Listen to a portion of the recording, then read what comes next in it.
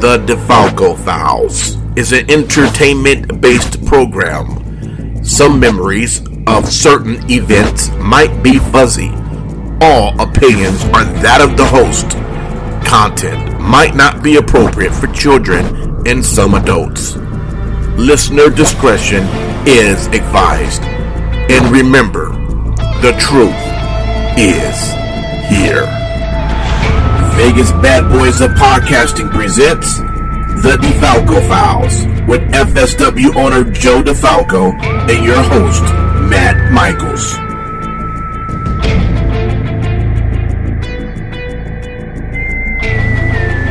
Well, here we are, everybody. It's Matt Michaels on The DeFalco Files with the owner and creator of FSW, the future stars of wrestling here in Las Vegas, Mr. Joe DeFalco. Joe, you got a big show coming up here on Sunday, April 30th, the Day of Reckoning at the FSW Arena, 5 p.m. How's it going coming into this week's show? You know, busy, as always, trying to, take care of 2 things at once, 4 things at once, 8 things at once. You know, had a lot of things we had to deal with this week, trying to still finalize everything at the Silverton, just little things that, are just taking longer than they need to, and, preparing because, in all honesty, we probably will have the most watched show, hopefully, in FSW history this week. Pay-per-views are great, but there's only so many people that are going to pay that kind of money to watch. And, I don't have the numbers from Fight Plus, but I know there's thousands of people that have already paid their $8 a month to watch anything. So there's going to be a lot of new faces that are hopefully going to be checking out what we're doing. So, it just ended up being good timing that this is going to be probably the biggest FSW arena show of the year. So, it didn't start out like, hey, we're going to go to Fight Plus. Let's make this the biggest show. It was just like we weren't able to get the casino in time. It was like, you know what? Let's do this at the FSW Arena, give a marquee show, big title matches, grudge matches, and, everything kind of fell into place. And then having the discussions with Fight and making the decision on, what was going to be more beneficial for us. And I'm always going to pick more eyes over a few more dollars. Right. If the difference is, a few $1,000s, yeah, obviously I'm going to go with the pay-per-view model. But that pay-per-view model has continually declined because of the opportunities to watch live streaming for one big price of $8 instead of one pay-per-view for $15. 6 pay-per-views a month for GCW, you paid $100. Right. Now you're paying $8, and you're getting the access to watch it all. So, I'm excited. We're trying to build a different format for the TV side of it, with adding commercials. Now there's more value for people to maybe get on board and sponsor and buy a commercial, because we might have 2, 4, or 5,000 people watching an event. Right. And it's not just that you're sponsoring for the couple of hundred or, at 500 at a casino, 150 to 200 at an arena show. So, way more eyes on the product. And, we have a really, really good show lined up. So, let's swing away and hit a home run, because we can definitely use that. We're in the process of trying to reevaluate a lot of things and, just in the whole process of everything. You know, we had a big meeting this past week trying to clean some stuff up. And again, it isn't the major stuff, but, you know, we would let things slide like, hey, the unedited music. And it got out of hand. And, you know, we're trying to work with corporate people, not just wrestling fans. And, you know, there's a way of doing business, and you have to come across as professionally as possible. And, you know, we've always been very, very, when you talk about the age demographics, you know, it's great that we're a much older demographic, but the bottom line is kids can't come by themselves. They have to bring their parents. So if a kid wants to come, there's a good chance that 3 or 4 tickets might be bought. If an adult wants to come, you know, when we were putting out the tickets for Full Tilt Weekend, it was like, you know, we switched over to Eventbrite. It's way easier to deal with than the PayPal and all the other crap with that.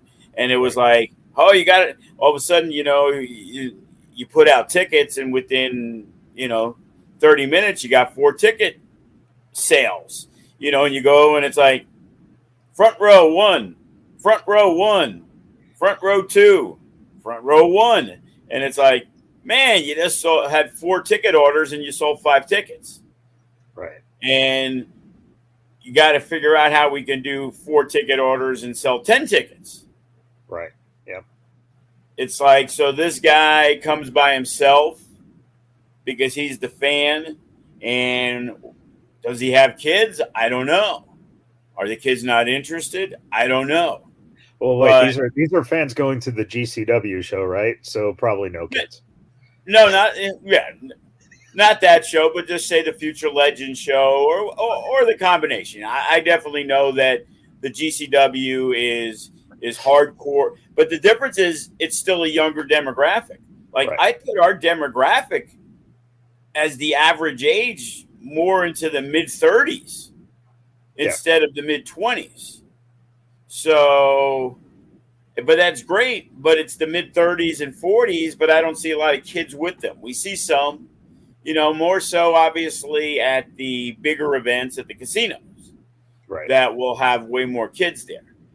But the thing is, we try to be a little bit edgy, but we are, I guess you could say, family friendly in terms of running a show. There's nothing obnoxious. There's nothing that a parent, in most cases, would be like, oh, I'm embarrassed to bring my kid to have a kids class. We know how, we understand, you know, what we're looking to do. And the key is trying to get it out there and getting it. You know, if a corporate partnership wants to come on board, I guess, sure, if you're trying to sell a, you know, energy drink, you're not worried about 12-year-olds, obviously. But we are promoting a kids class. Well, how do you get a kids class? Well, if you have a lot of kids that cut it, we get to come in and roll around in that wrestling ring and pretend we're the next John Cena and Roman Reigns. You know, that's how it started, where a guy like Bodie and Laz and Sandra Moon and all these people that started with us, Davion, that they were 14, 15, 16, 9 when it comes to Bodie, that they were part of the kids class, and that became the next generation to where we were able to bring them to the next level. Right. And, you know, it starts with the youth. You know, you have to get them involved. And, you know, I don't know if it was a rude awakening, but when I did go to the Nighthawks indoor football game, and my guy Omar, dude, one of the nicest guys you're ever going to meet. You know, I met him up yesterday. We're doing the fundraiser for Gunner, who's got lymphoma, and he gave me a Knights jersey, tickets to an event, an autographed hockey stick, a hat, a shirt. You know, minute I asked him, like, boom, yeah, whatever you need, let me know. We'll get you some stuff when you want to meet up. And we talked a little. And when I went to the game, it was just seeing that I even talked with him yesterday, like, it's amazing to me. It's like you have a bunch of unknown football players. So it isn't like, oh, man, I'm going to the game and I'm getting to see Tom Brady, and the community is huge. And you see it with the Golden Knights, and that's how they got their foot in the door, and they were beloved. The Raiders didn't need to do what they do community-wise because they're going to sell their tickets anyway, but they still do. Right. And going to a Nighthawk game where I'm expecting, first off, I'm thinking the arena holds a couple thousand. I'm like, yeah, it's pretty good. There's probably, 600-700 people there. Not bad. And it's like, oh, they hold 5,700, and there's like 2,200 people there. Yeah. And you see a lot of kids. And again, it's not because, hey, we're going to this great football game. It's like, hey, this is a fun environment, and we're going to have fun. And the football is a part of it. And we're always going to get our wrestling fans no matter what. They're always going to come, the wrestling fans. And the hardcore wrestling fans, they're always going to come to the FSW arena. But the key is getting that casual fan to make it seem important to him to not miss many FSW shows. Yeah. And it was easier in the past. You throw a commercial on Raw, people watch it because they watched Monday Night Raw live. They made that decision. Oh, shit, there's a show on Sunday. We're going to go check it out. Now it's like, well, we can't go on there, so we're relying on social media. And then, as we've said in the past, even from 5 years ago, there's 10 times as many things to do in Vegas than there was before. Right. Like, Vegas has always been that place, but now it's insanity. There's casinos everywhere. There's shows everywhere. There's wrestling shows everywhere. It's like you got to carve out that niche. And our niche is, we did this from 2009. So we've built a steady, strong fan base. But Vegas is also the most transient city probably in the United States. So I can message people that have come to shows and send the emails and things like that. And there's a good amount of those that don't even live in Vegas anymore. Right. And then there's new people. So how do you get to them if they don't know about you, but you're relying mainly on social media? Right. Unless they're searching, you know what I mean? And it happens. It's like when we have somebody come to the kids' class, we don't know who they are there. We don't see them at the shows. Hey, well, we Google searched, wrestling in Vegas, we were looking for stuff, whatever it may be. And not all the time are people going to do the search to find out what's going on. They're only going to go with what they hear about, what they see, maybe the Las Vegas Weekly, maybe they hear it on a radio station, maybe not. So it's like, so what are we going to do to change that dynamic of, hey, I'm not using the excuse, well, we did less fans at the Mecca because WWE ran and they had WrestleMania the week after. Right. It's possible, but we have to hustle and go out there. And it gives me, newfound motivation to contact the youth groups and, maybe finding more social media groups that are into AEW or wrestling or events to do in Vegas. Because you always hear they're there, but it's like, it takes work to do it. Right. And, when you're concentrating on putting the show together and getting the guys and, I can't make it this show. Hey, we got this angle at the next show we're looking to run up. I'm booked for Impact that day. I can't go in. Jay Vidal's supposed to be in the Future Legends tournament. And then, Impact ended up deciding to run Memorial Day weekend. So we lost a lot of talent that would have been available for FSW and GCW. Right. So there's so much to do on that end. that, hey, how can we get some commercials? How can we get some sponsors on board? How can we get some people to come check it out to be potentially a sponsor? So, the wrestling's the wrestling, and, I'm proud of what we put together storyline wise and especially talent wise with the crew that we have. Now it's time to get out of the box, and, we know wrestling's pretty hot. I know we're not AEW. I know we're not GCW. They have that niche. Well, we need to find that niche ourselves to expand on what's an already extremely great promotion.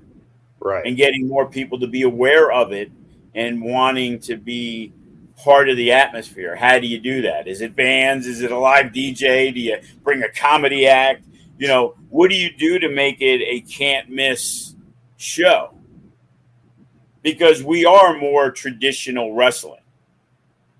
And we're not really going to change from that format, but the things around it that may be able to draw, more eyes onto the product.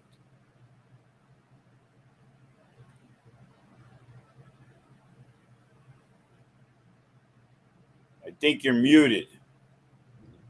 Yes, I am muted. I'm sorry. So then when you look at a show like Day of Reckoning, and like you said, it's a bigger arena show, probably the biggest arena show you'll have this year. When you look at the storylines, everything that's kind of built up to this particular show, and you're starting on Fight Plus, does that mean that going into production that the guys were a little busier on getting together some story packages to make sure that some of the new audiences that might be picking up on this show would understand why the match was important going into the match? How did you approach it in terms of what you guys are doing in terms of, just making sure that anyone who watches wants to continue to watch, just based on what you guys do story-wise, which is usually better than a lot of companies end up doing, on an indie level. The stories are very important in FSW. Well, I think the main thing is communication, because, sometimes Mikey does stuff and I'm not sure exactly what he's doing, and he puts something together and it's great, but we're not aware of it. Right. And we need to be like, hey, we need somebody to work on what's going on with Ice and Xander. That is for the heavyweight title. So we need people to be aware of what's going on. I think as time progresses, it's going to be a little easier to do that. I think it's a little against the 8 ball on this one to how much we're going to be able to promote. But it was like in the meeting, it was like, guys, I shouldn't have to tell you need to cut a promo. Yeah. I get it. If you're in a 5-way scramble, no, that's not the most important thing. But you're wrestling for the title. You have a championship opportunity. Wouldn't you want to get it out there? Don't you want to have, people come out and support you and do that? And, the growth of the company also includes the wrestlers doing their part.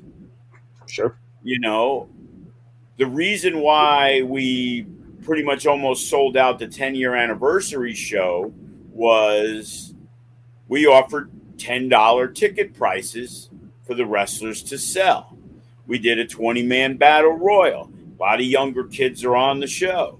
Tickets are $10. If I go do a big show like No Escape, you're going to find half a dozen guys selling between 2 and 5 tickets. And, if you're lucky, 30 or 40 tickets were sold by the crew. Okay. Yeah. At the 10-year anniversary show, we had 300 tickets sold by the wrestlers. Well, Sure. guess what? We still did, at the 13th anniversary, a 20-man battle royal. And we offered, maybe $15 tickets, but nobody pushed it and nobody put forth the effort. Everybody wants to be like, oh, yeah, it wasn't that crowded. How many tickets you sell? How many tickets you sell? Like, how much are you spreading the word other than hitting a button on Facebook to promote what you're doing? Right. The biggest misconception is, I always talk to, I just moved here. I don't have a lot of friends. Well, don't you have a job? You never brought up that you're a wrestler. It's like you're in a break room. Maybe there's a flyer. Maybe there's something, because wrestling is that closeted thing where you don't be broadcasting, because especially the younger kids, because it's like, it's their little secret. They've heard people, oh, you like wrestling. Oh, that's fake. It's not real, right? Like you're an idiot. And right. So people are a little more embarrassed to come out, to where maybe if they were a MMA fighter, like Dave Mazzani was, or Gina Mazzani was, that no matter any time they were on a show, they were selling 20, 30 tickets each, because they were making a few dollars on the tickets. So Dave Mazzani might have been in a Rumble match and he made more money than the champion did, because he sold 34 tickets and he got a cut of that. Right.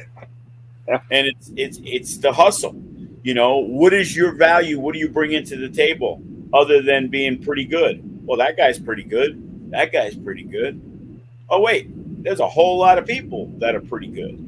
And if you can't get your family to come out and spend $10 to come see you, well, you're going to have a hard time making it, because that means you're not a good seller. If you can't sell and you can't cut a promo that makes people want to believe, then it's going to be really difficult if you can't get your family or friends to come out for it. Why as a stranger? And, it puts an effort of a lot of people to make things bigger and better. You want to wrestle in front of 800 people? You want to wrestle in front of 500 people? Unfortunately, a lot of people, hey, wow, there's a lot of people here. There's 300 people. Well, unfortunately, for some of them, that's the biggest show they're ever going to work in front of. Right. Yep. And the thing is, there's a lot more seats at the Silver Nugget.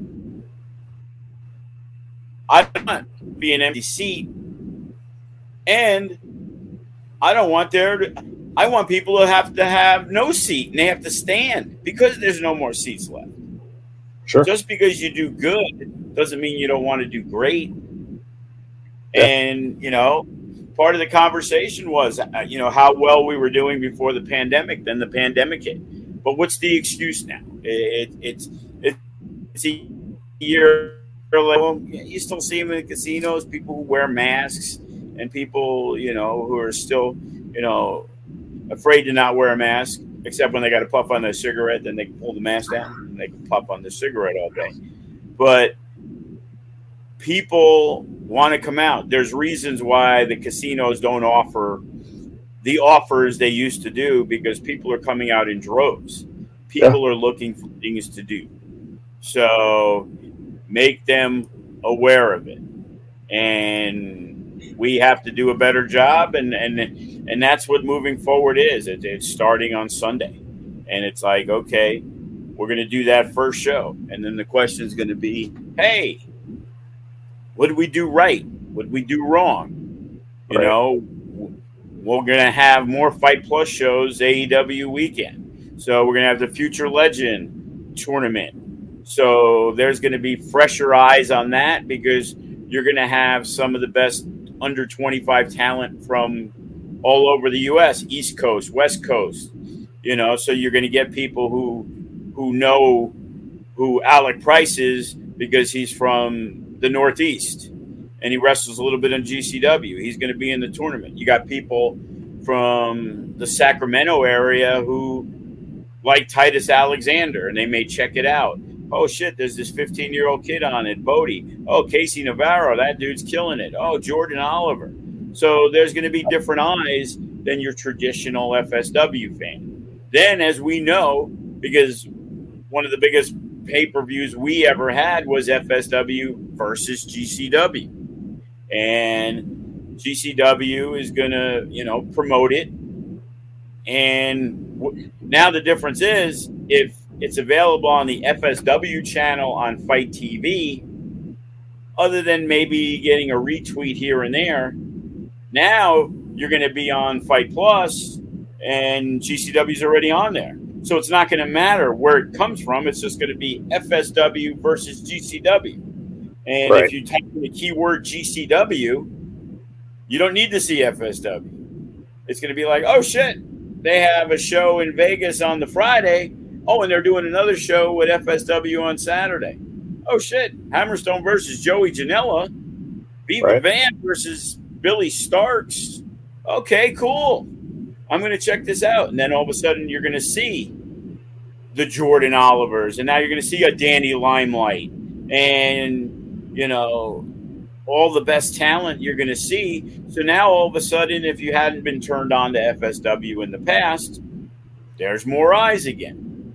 And more eyes might mean, hey, somebody like Brad Reeder, who got a hold of us and buys our merch, we might have some people who say, oh, shit, man, this Danny Limelight's awesome. And now he may have a lifelong fan from that point on. Right. Speaking of Day of Reckoning and some things going on, you mentioned Danny Limelight. He's defending the help me No out, limits. No limits. The brain went dead. Against Jacob Austin Young. Should be a pretty solid match. Do you think sometimes that Jake gets kind of overlooked for actually how good he is? Especially, the work he's done within the last couple of years that's kind of, separated him from where he was to now being one of the most solid workers in the business. Well, it's crazy because, we've talked in the past about how the career resurgences and things like that, how a guy like LA Knight, Brian Cage, Ryan Taylor, Tito Escondido, that they didn't really get noticed outside their realm into their early to mid 30s. Yeah. And the same thing is that career resurgence of Jacob Austin Young and Gregory Sharp, that these are two guys that have been with us. I date myself because they were at the Boulder Highway School. So that means they've been around at least 10, 11 years. So a guy like Sharp started with us at 19. He's 31 years old. And the most success he's had in his professional wrestling career has been over the last year and a half. And, he never had a championship before a year and a half ago. Yeah. Or a year ago. And same thing with Jacob Austin Young, who had a different path, and he was a tag champion and he was a no limits champion, but he was that secret guy from Vegas who was really, really solid, but wasn't really known anywhere. And I mean anywhere.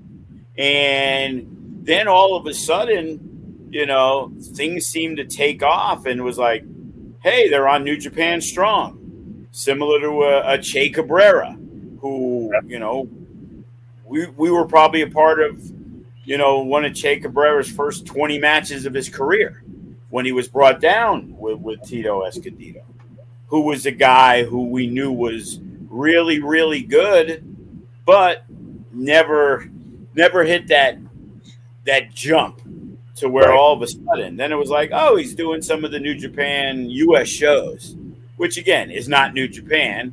It's New Japan Strong. It's different. They'd use a lot of that West Coast talent for that. But then he made the major jump, and it's like, this dude wrestles Suzuki and Okada this year. They don't put some SoCal wrestling guy against Okada Suzuki just for the fun of it. Right. You know, they got to look at him and say, hey, you know what? He's part of, like, you know, he's the only Australian, that non-Australian part of TMDK. Right. You know, and it's like he has been put in major positions. Yeah. And I got to believe Tito's probably close to 35 years old. And 3 years ago, his claim to fame was United Wrestling and FSW, you know, and did some great things on, you know, in SoCal, but he was nobody knew he was. GCW started using him over the last couple of years. You know, then he got on Bloodsport, and that kind of helped jumpstart him, which, again, is GCW ran. So a guy like that, and now Jacob Austin Young and Gregory Sharp, I lumped them exactly together because they're two FSW guys, started at a similar time. We both thought they were tremendous wrestlers, different styles. Jake really focused on that Japanese style of wrestling.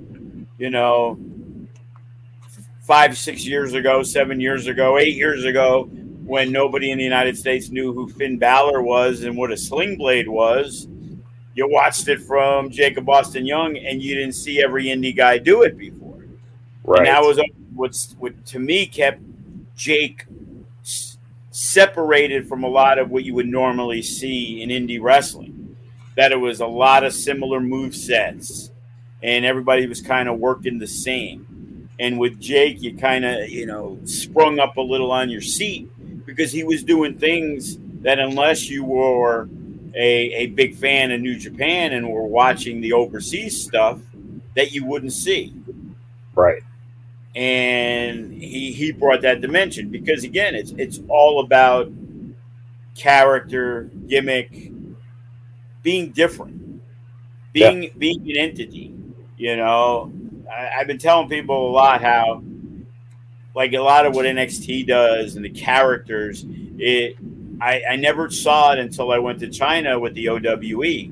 And those guys, I always say it was like American Idol meets America's Got Talent. Like, hey, what can you do? Okay, then that's the incorporation of hey, you're a gymnast. So we're going to have a 50-foot stage, and you're going to be doing like a fucking gymnast routine toward the ring. And you're going to do the nunchucks. And you're going to do the martial arts. And you're going to do this. And everybody was their own entity as if they were the Korean, you know, K-pop stars. Right. And it was like, hey, we like Tommy because he does this, that, and the other thing. And they had keychains of each guy, and everybody had their own entity. And now you look and go look at NXT and how they develop everybody. The outfits, they're coordinated. Nobody's coming out however they want. Obviously, there's wardrobes people. Everybody has everything precision to exactly the way they are. Right. And what they want them to be as their own individual entity. And now you have your favorites. So, hey, you know, I was more of a Donnie Wahlberg guy than Jordan Knight. You know what I mean? But with the girls, that was a big deal because that attracts the females to watch. Right.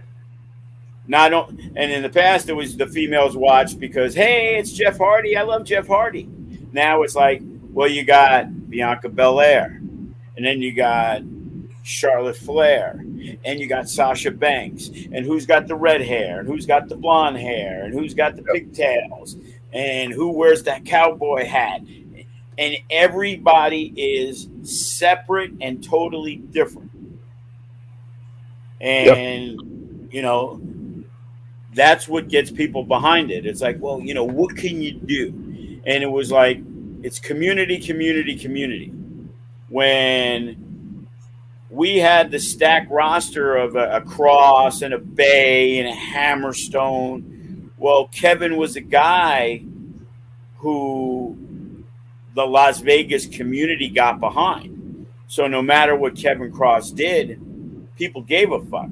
When Kevin Cross left and we had an NXT watch party to watch him win the NXT championship, we had as many people there as we would have for a small FSW show, because it was their family in Kevin being there.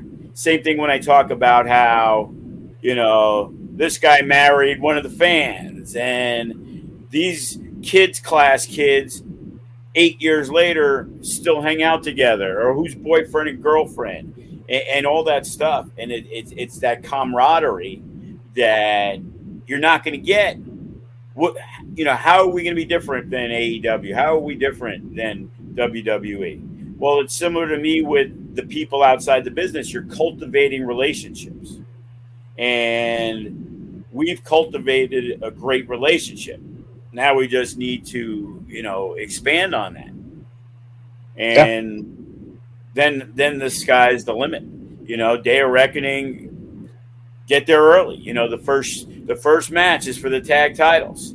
The 1%, call them what you want. They're looking to become 3-time tag team champions. They're back and they're ready to roll. And, we're excited that two guys that didn't even know each other became one of the best tag teams in the independent wrestling scene, because they were put together in FSW. Right. And now they've toured the world. They're all over the place. And now they're back part of FSW, and it's like our roster is second to none. And if you love wrestling, we just got to get you to know that we exist. And, you mentioned the tag titles match, and you also were talking about Tito and Che. They're facing each in singles matches, Hero Lou and the former Shogun. What is he going out by? Show Money? Rich Homie Show, or I don't know. I don't think he's Shogun. I don't know. Maybe that's just his Twitter name, Rich Homie Show or something like that. No, he's had a lot of name changes, right now on the flyer, he is actually Rich Homie Show now. So I guess there you go. I guess that's what we're going to be. If it's on the flyer, then it's got to be official. Official, right? Yeah, it's the official flyer.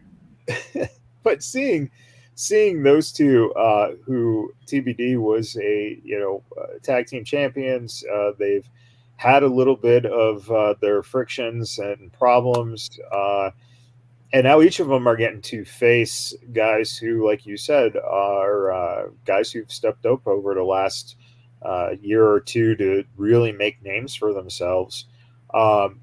What does this mean for Hero and for Show in terms of them proving not only that they can hang with those guys, but proving to each other that, they might be better off on their own, pursuing their own interests and goals? Well, I'm going to tell you something that is a little known secret outside of FSW. There was a lot of dumbfounded people when Hero Lou was asked a question, and his response was, Hero going to do what Hero going to do. And honestly, none of us know what the fuck he's even talking about. So I'm pretty sure Shogun has no idea what he's talking about. So I really can't even answer that for you. And it's like... So what you're saying is we have to see what Hero is going to do, because that's what Hero is going to do? Exactly. So, you better be there Sunday to see what Hero going to do. Oh, my God. But either way, it's a big match for both of these guys. Yeah. And again, families fight, friends fight. Things aren't going well. Usually there's more fighting. So now they get to take a step back and do their own thing. So Hero can't blame Shogun if he loses. Right. Shogun can't blame Hero if he loses.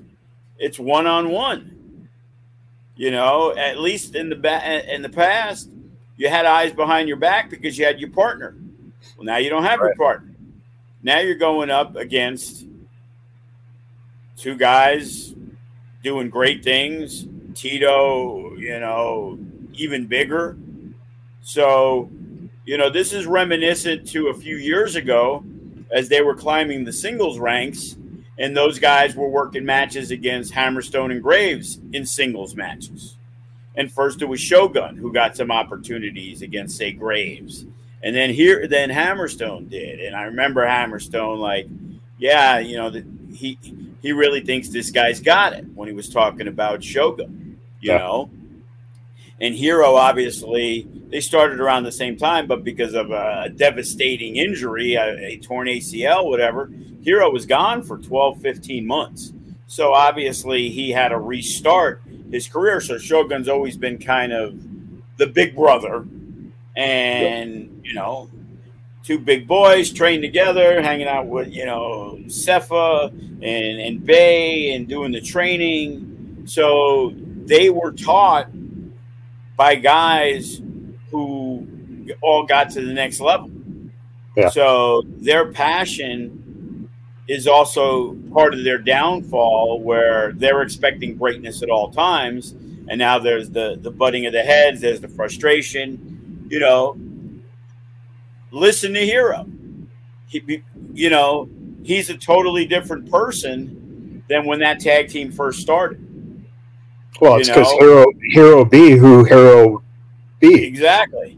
And Hero was probably more so inclined to do what Shogun said, because Shogun was the big brother. And then as they evolved into the tag team, and then you saw the popularity that Hero Lou got, and then you see other people chiming in his ear, because we know that's the worst thing in wrestling, the minute somebody chimes in your ear, because they're usually not doing it for your best interests. They're doing it for their own best interests. Right. And as Hero and Shogun are having complications, all of a sudden you see MK in the background trying to offer words of encouragement to Hero Lou. And this is an ego-driven business. So when one guy's like, bro, you fucked up. What the fuck is wrong with you? What are you doing? We're the tag team of the year, and now we're losing these fucking matches. And then all of a sudden, bro, man, you're better than that. You could be a champion on your own. You don't even need that guy. Well, people hear these things. And it's no different than seeing somebody go over there because they're going to get better opportunities. And, hey, this guy wants to give me more money. And I'm going to do this. And my famous words, everybody's looking for the magic beans.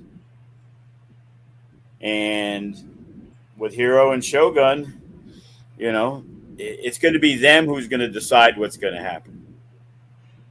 Do you think it's time that MK stops hanging around? Because it seems like he causes a lot of trouble for you, Joe.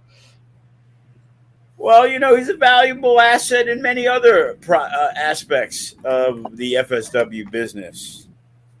So there will always be a place for our guy MK. You talk who's about, also helping present the Full Tilt 2 weekend, by the way. Right. Absolutely. When you look at, like you said, history, friendships, Matt Vandegrift, Jay Vidal.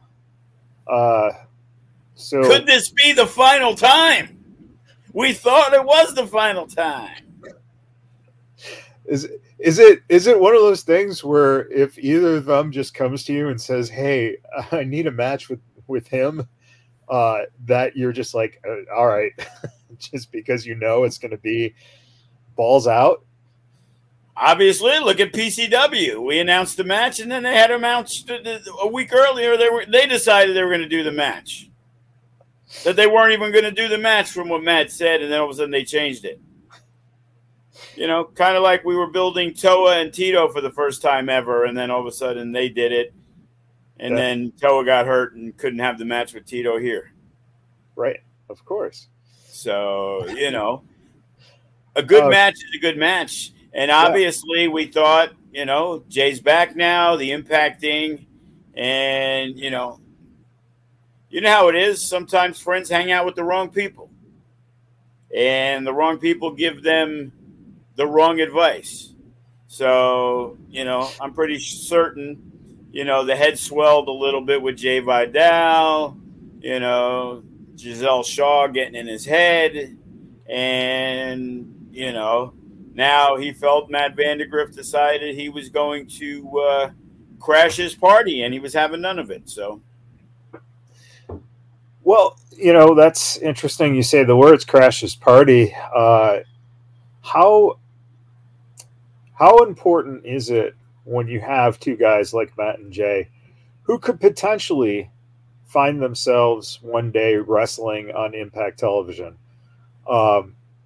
How important is it that guys like that know each other well enough to get along, even if they don't hang out, just professionally get along, and B, kind of know each other's rhythms to the point where when they get those opportunities at a national level, a nationally televised level, that they're able to deliver and not disappoint, most importantly themselves, because of that buildup when they were making it to that point. Is that something that, obviously we could possibly see Matt versus Jay within the next couple of years on that scale. Is that something that really kind of sticks in terms of how two guys can grow with each other and help each other get to that next level? Well, yeah, it's like when we had Impact and before Chris Bay was signed and they had him go out and he wrestled Damian Drake, and then, or Ring of Honor, it was Chris Bay versus Damian Drake. And when guys like that and they're training together and they're always around each other, man, if they have a shitty match, that's tough to swallow, because they know everybody, they know each other's weaknesses, their strengths. And, if Matt gets a tryout match in Impact, to be honest with you, he's already wrestled some great people. So right. I'm not sure that's a concern, but I think for the confidence of him getting that match, if he had the opportunity to wrestle Jay Vidal in that match, it would be more comfortable. Because win, lose, draw, don't like you this week, hate you the week after, whatever it is, love you tomorrow, you still know you have that chemistry together. As the years have passed, I become more and more surprised and realizing there's a lot of people in the locker room that really don't care for each other, Yeah. And it was like, one of the guys hit me up like, hey, ride fell through, blah, blah, blah. Who's coming in from X area? And I'm like, oh yeah, we got a bunch of people. We got this one, blah, blah, blah. He's like, yeah, I don't really talk with them. And yeah, the other one kayfabes me, whatever it is. It's just like, they're in the locker room. They acknowledge each other, but not everybody's a pal, and not everybody likes each other, but their job is to go out and perform. And sometimes it's against each other. And a lot of times the best feuds are based off the fact that there is animosity. There are people that feel, hey, this motherfucker getting the spot because Joe likes him better. I got to prove that I'm deserving of this spot. because Joe don't like me, or whatever excuse they want to use. Right. But it sometimes brings out the best in you. Sometimes you're just not clear-headed and you have a shitty fucking match because you're trying so hard to prove you're better than the other person, and then it implodes. Right. So, it can work both ways. But most of the time, I don't think I've ever. I know one time somebody said that they wouldn't work a certain person because of issues outside the business, if you know what I'm saying. Sure. So, but I've never had like a program that we started and like, you know what? Fuck this motherfucker. I can't stand him. I'm not wrestling. I don't think I've ever had that happen. And I'm pretty sure it has. Yeah. And there's a lot of gray areas. And again, you don't have to like somebody to respect somebody. Right. But if somebody's a piece of shit and you can't stand them, there's certain people that we don't use who've made inklings of wanting to wrestle in FSW again. And for the betterment of the locker room, I choose not to bring them back. Sure. I don't need 10 guys pissed off because one guy, and again, not saying that the one person couldn't rehabilitate himself, but the issues that they had were far more important than just booking somebody on one particular show to cause grief and aggravation. There's a million wrestling promotions. Go work over there. You kind of burn the bridge here. And you may not have burned that bridge fully with me, but I have to do what's best for the company and best for the other people that have shown the loyalty and all the stuff around. Sure. So they don't get to come back.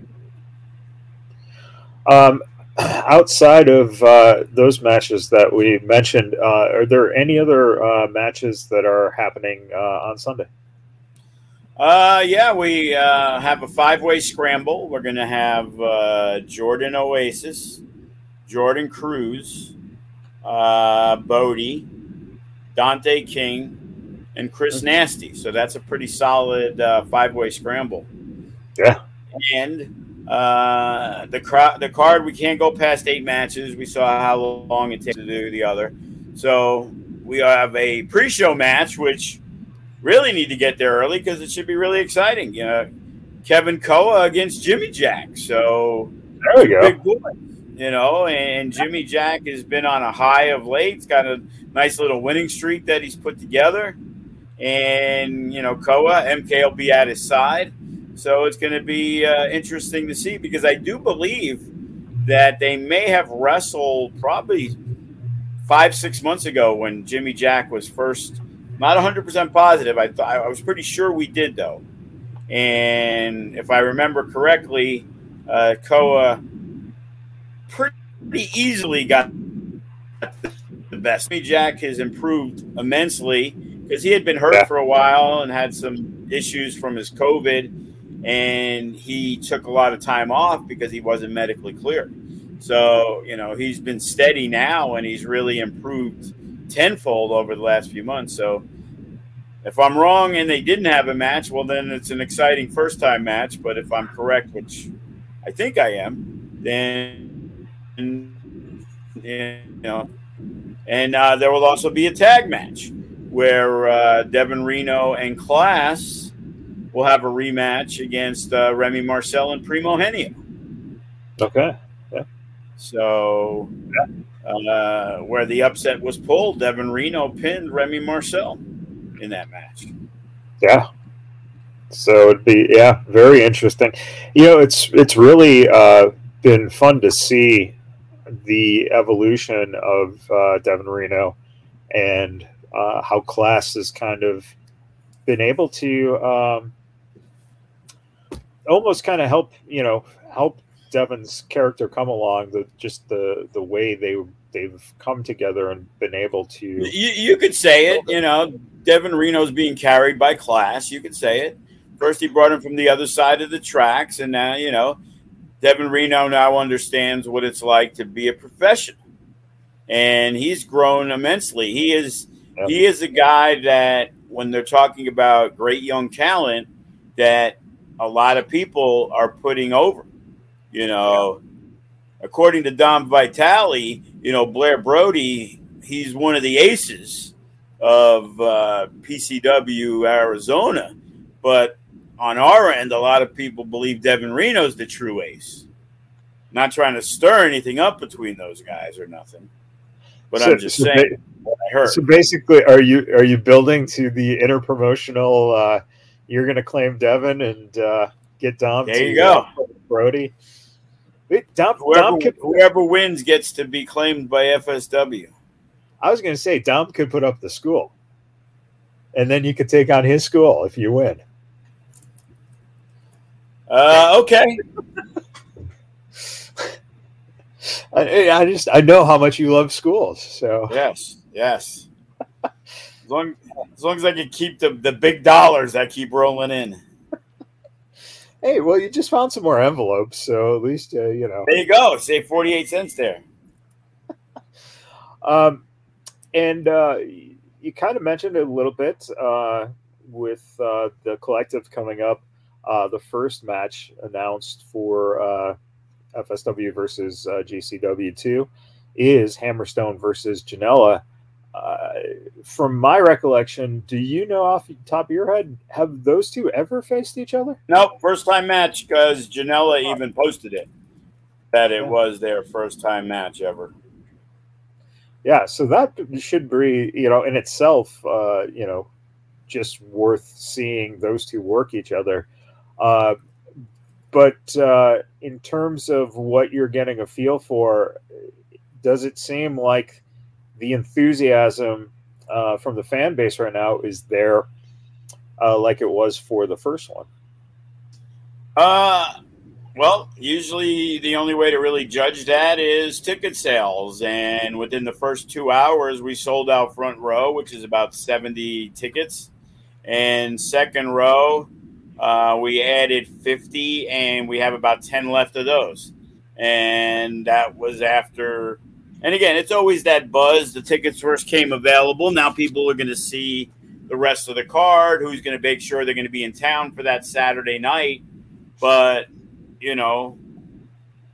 first two rows will be sold out easily, and then the GA is going to follow up because we've only talked to a few traditional, always come to shows FSW fans, so they're going to be there. Right. And the rest of the weekend, how's it looking so far for the cards you have going on? The Future Legends, there's been some announcements on that tournament, right?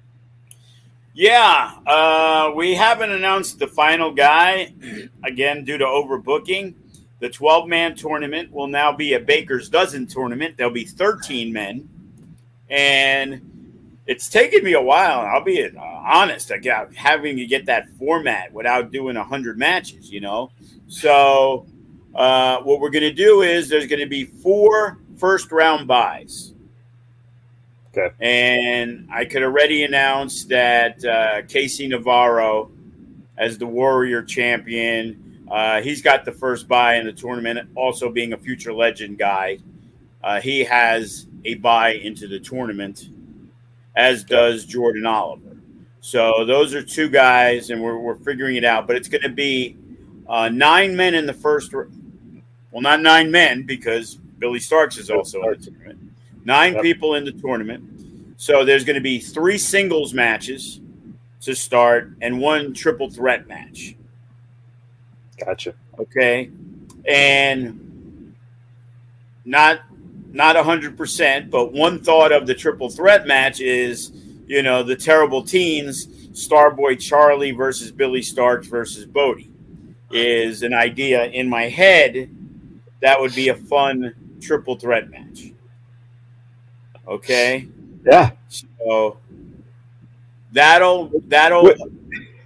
Joe, you're missing out on the perfect opportunity. No one's ever done like a casket match, but using a high school locker where you have to lock your opponent in a locker. Come on, man. That could be something down the line. But, not for our Future Legends tournament. We're trying to keep this traditional.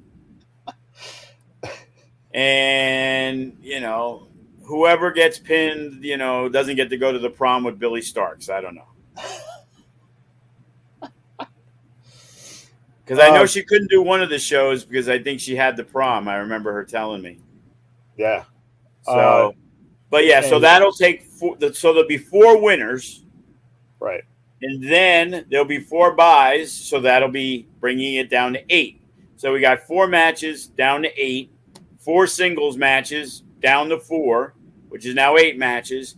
And then we're going to do a 4-way elimination to crown the Future Legend champion. So that'll be 9 matches, and we will go to a 10th match. The 10th match will be the bridge match, obviously, to go in there. And it won't feature anybody from the tournament. It is going to feature the best 25 and under talent that has participated in FSW shows. So guys like Devin Reno, Blair Brody, Jordan Oasis, a few others have reached out, and I'm looking to put like a 6-man or 6-person tag to do that. Yeah. And that way that, because the tournament is more nationally based. So there's guys that are good, but they didn't fit the format. I'm also dealing with the guy from Future Legend. It's his tournament, and I'm running it for him. So He's got his ideas of, hey, Hunter James, young kid I'm not aware of. Really good talent. But I wouldn't have ever put him in there because I didn't know who he was. And now it's like with GCW out here, Alec Price is in it. Jordan Oliver's in it. Titus Alexander's in it. Billy Starks is in it. Eli Knight from Culture Inc.'s in it. Richard King, who's very good. Jared Diaz, who we know from the East Coast. Starboy Charlie, 18 years old. Billy Starks. So, Nick Wayne would have been in it, but Nick Wayne's in Europe. So we're trying to make this to where it has a national reach. But by making this extra match, it will give the opportunity and eyes to be on some of those younger guys that, maybe in the next year or two, they're going to break out because some of those Future Legend guys will end up getting signed by somebody. Sure. Like we were going to have Commander in the tournament. And unfortunately, it ain't unfortunate for him. Again, he blew up from the conversation I had with Brett at GCW at the Jimmy Lloyd birthday show. And his price, in a matter of 2 months, now he's signed with AEW. Like, he didn't even appear in AEW before. You know what I mean? It was like, in 2.5 months, this guy is become huge. And it's like now he's 24 years old. So we were going to have him in the tournament. So, that's going to happen to some of these better guys that are in there that are 20, 21, 22, that NXT is going to pluck somebody, AEW, Impact. So, hopefully, as we call them, the future stars when we talk about our kids class, they're the future legends. A future legends match will be the six-person tag. So, yeah. As we start to wrap up here for this week, any final thoughts going into this show? And again, can you talk a little bit about the raffle that's being held for Gunnar? Yeah, for those who don't know, Gunnar Johansson, he's 17 years old. And we first met Gunnar when he was probably 5 years old, coming to the shows. And as he grew up, he came to more shows.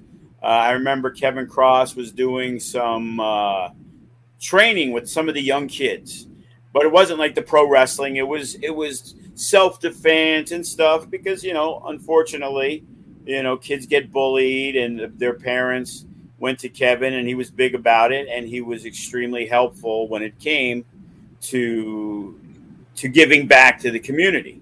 And he'd come in there and he would help train with some of these young kids.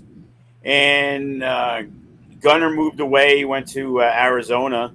But I even saw the picture that he came back to Vegas for our anniversary weekend that we did in 2021. Yeah. And then I got a message from Ken's girlfriend about the situation like 20 minutes after I saw it on Facebook, because I knew nothing of it. And I guess that was the first post. And I was like, oh, shit, what the fuck? And then she had hit me up. And it's, you know, we've always been good with whether it's the toy drive for Christmas or the food drive for Thanksgiving, trying to give back. You know, it's not costing anybody anything. You know, we discounted people's tickets. So they would bring some canned food. They'd bring a toy and help some unfortunate people get things during the holidays or being able to eat and things like that. So I'm always been big on that. And she mentioned anything we could do. And we've always done the raffles and the auctions and things like that in the past. And so I was like, hey, you know what? I got an idea. We got the raffle we haven't done in a while. And I'm pretty sure a lot of people will be more than happy to donate. But we got good prizes. So, you know, I hit up my guy Omar from the Knights, and he gave me some good stuff and the 2 tickets and a jersey and a hockey stick. And Sin Bodhi, if you ever see on his site, that he makes some fantastic figures. Yes. They, you know, unbelievable. And I said, hey, can you do me a favor? So he made me one of himself that, but even my wife's like, wow, that figure looks really good. It's like, it's not plastic. It's like, you know, I don't know what he uses to make it. It's like a ceramic or whatever, but he's donating that. You know, he sells those things easily for $100. Yeah. And if you win it in the raffle, you know, and you see him, he'll be more than happy to sign it. But, you know, we got the wrestlers. We're going to have some T-shirts and giveaways, and we have a family 4-pack that Brandy, one of our biggest fans and longest fans, you know, she actually purchased a 4-pack to give away for the anniversary show. And we're going to give away tickets to the May 13th show, and we're going to give away some tickets to other things. So, you know, it's $5, 3 for 10, and 9 for 25. And you don't even have to, you know, be there to win, because being that it's a pay-per-view, you know, we've gotten very long-winded when it's come to doing the raffles during a show. I can't complain about how long a show is, and then I have to be there for 20 minutes doing that. It's for a good cause. So there's people who've already pre-purchased tickets. So right before the show, we're going to give away probably half the prizes. And then immediately following the show, we're going to try to give away the biggest ones. That way people are there. You know, I don't want to hear, oh, the fix is in. Oh, the Chief won 4 times. Or this, or, you know, somebody won 5 times. And it's like, well, you know, he bought $100 worth of raffle tickets and you bought 10. So he's got 10 times as many as you. So, of course, there's a good chance when you're giving away 20 things that guy's going to win. There's no benefit whatsoever to make sure that the same guy won 3 FSW hats. You know what I mean? It's like, you know, we're just pulling a name. You're writing your name on it.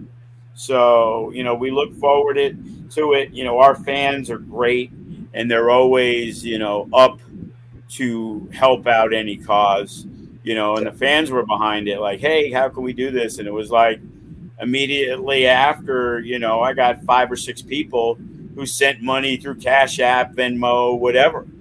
You know, John Wolfgang from PCW in Arizona sent money for raffle tickets. So I doubt he's worried about the raffle tickets. It was just basically his way to donate. Right.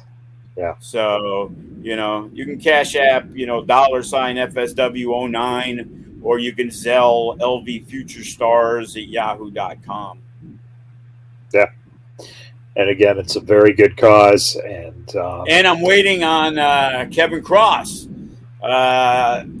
He said he was going to send out a care package for us.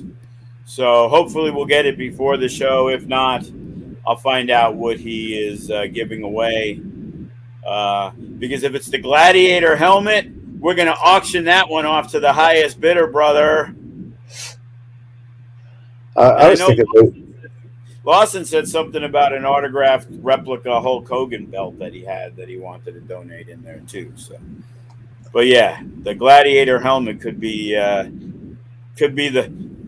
keeper of the bunch. Yeah, I mean, you could get at least $25-$30 for that. You know what? It is a collector's item, my friend. Just like a Billy Ripken card that shouldn't be worth anything is one of the most expensive cards in baseball because it had some curse word on the bat or something. So, fuck face. Is that what it is? Yep. Okay, there you go. But yeah, having Kevin Cross's failed Gladiator helmet. Oh man, that could be good value. I'm telling you. I thought maybe you were getting the Mecha belt back from him. We already do. What are you talking about? Bay, where are they? I didn't know if it was a new Mecha belt specifically made. It took 2 years to get the first one made. You think I was going to wait on that guy to make me another? All right. Please, again, if you're coming in for the show, or if you feel like donating and getting some raffle tickets, please do that. Again, go to FSW Cash App or PayPal, Venmo, all that good stuff. We'd like to stay away from PayPal. Okay, stay away from PayPal. They're always grinding those fees. That's true. Yeah. So definitely get some tickets, help out for a good cause. And again, the show is Sunday the 30th. It is 5 p.m. at the FSW Arena. And get there a little bit early for the pre-show matches. And again, if you can't make it down there, you can check it out on Fight Plus.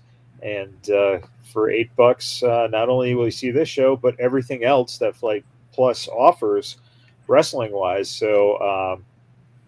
And be aware, the network will still be airing FSW events too. All we're doing is moving the pay-per-views that we did on Fight TV. So May 13th, High Octane will be on the FSW network. FSW network, exactly. So, and between the two, then you'd have for what, $15 a month, essentially, every FSW program available. Period. So. If you're not in Vegas, that's not a bad way to go. And absolutely, 1,000%, man. Now, and we're lowering the price of the network. There we go. I don't know if it's in effect yet, but as I said, we're gonna move it to $4.99 a month. So there you go. So it's gonna be essentially $13 a month. So we're basically, if you're a subscriber, we're giving you half of the money to go subscribe to Fight Plus. Yep. So in reality, you're going to pay an extra $4 a month. Yeah. Because of the offer we're doing. Be like a package deal. Damn. Look at that. Boy, you're just giving it away. Who's better than me, man? I come up with these things on the fly. I don't know, Boom. man. Out of nowhere. Boom. I'm saving you $48 a year, man. You know, it's interesting. You save the fans the money, but the wrestlers apparently say that you don't pay the money to them. I'm saving them the money so they can watch them, and then maybe they'll buy a T-shirt, make some merch, sell 10 T-shirts, and make $250 instead of worrying about everything else. Make yourself valuable. Funny Bone's got 17,000 different pieces of merchandise to sell, that dude. Yeah, well, he's got to pay for all his paint, so. Well, right. He has 17 different things for his 17 kids, so, yeah. Yeah. That's one for each kid. That's right. All right, everyone. Thanks for tuning in. And again, we'll catch you guys next week, and have a great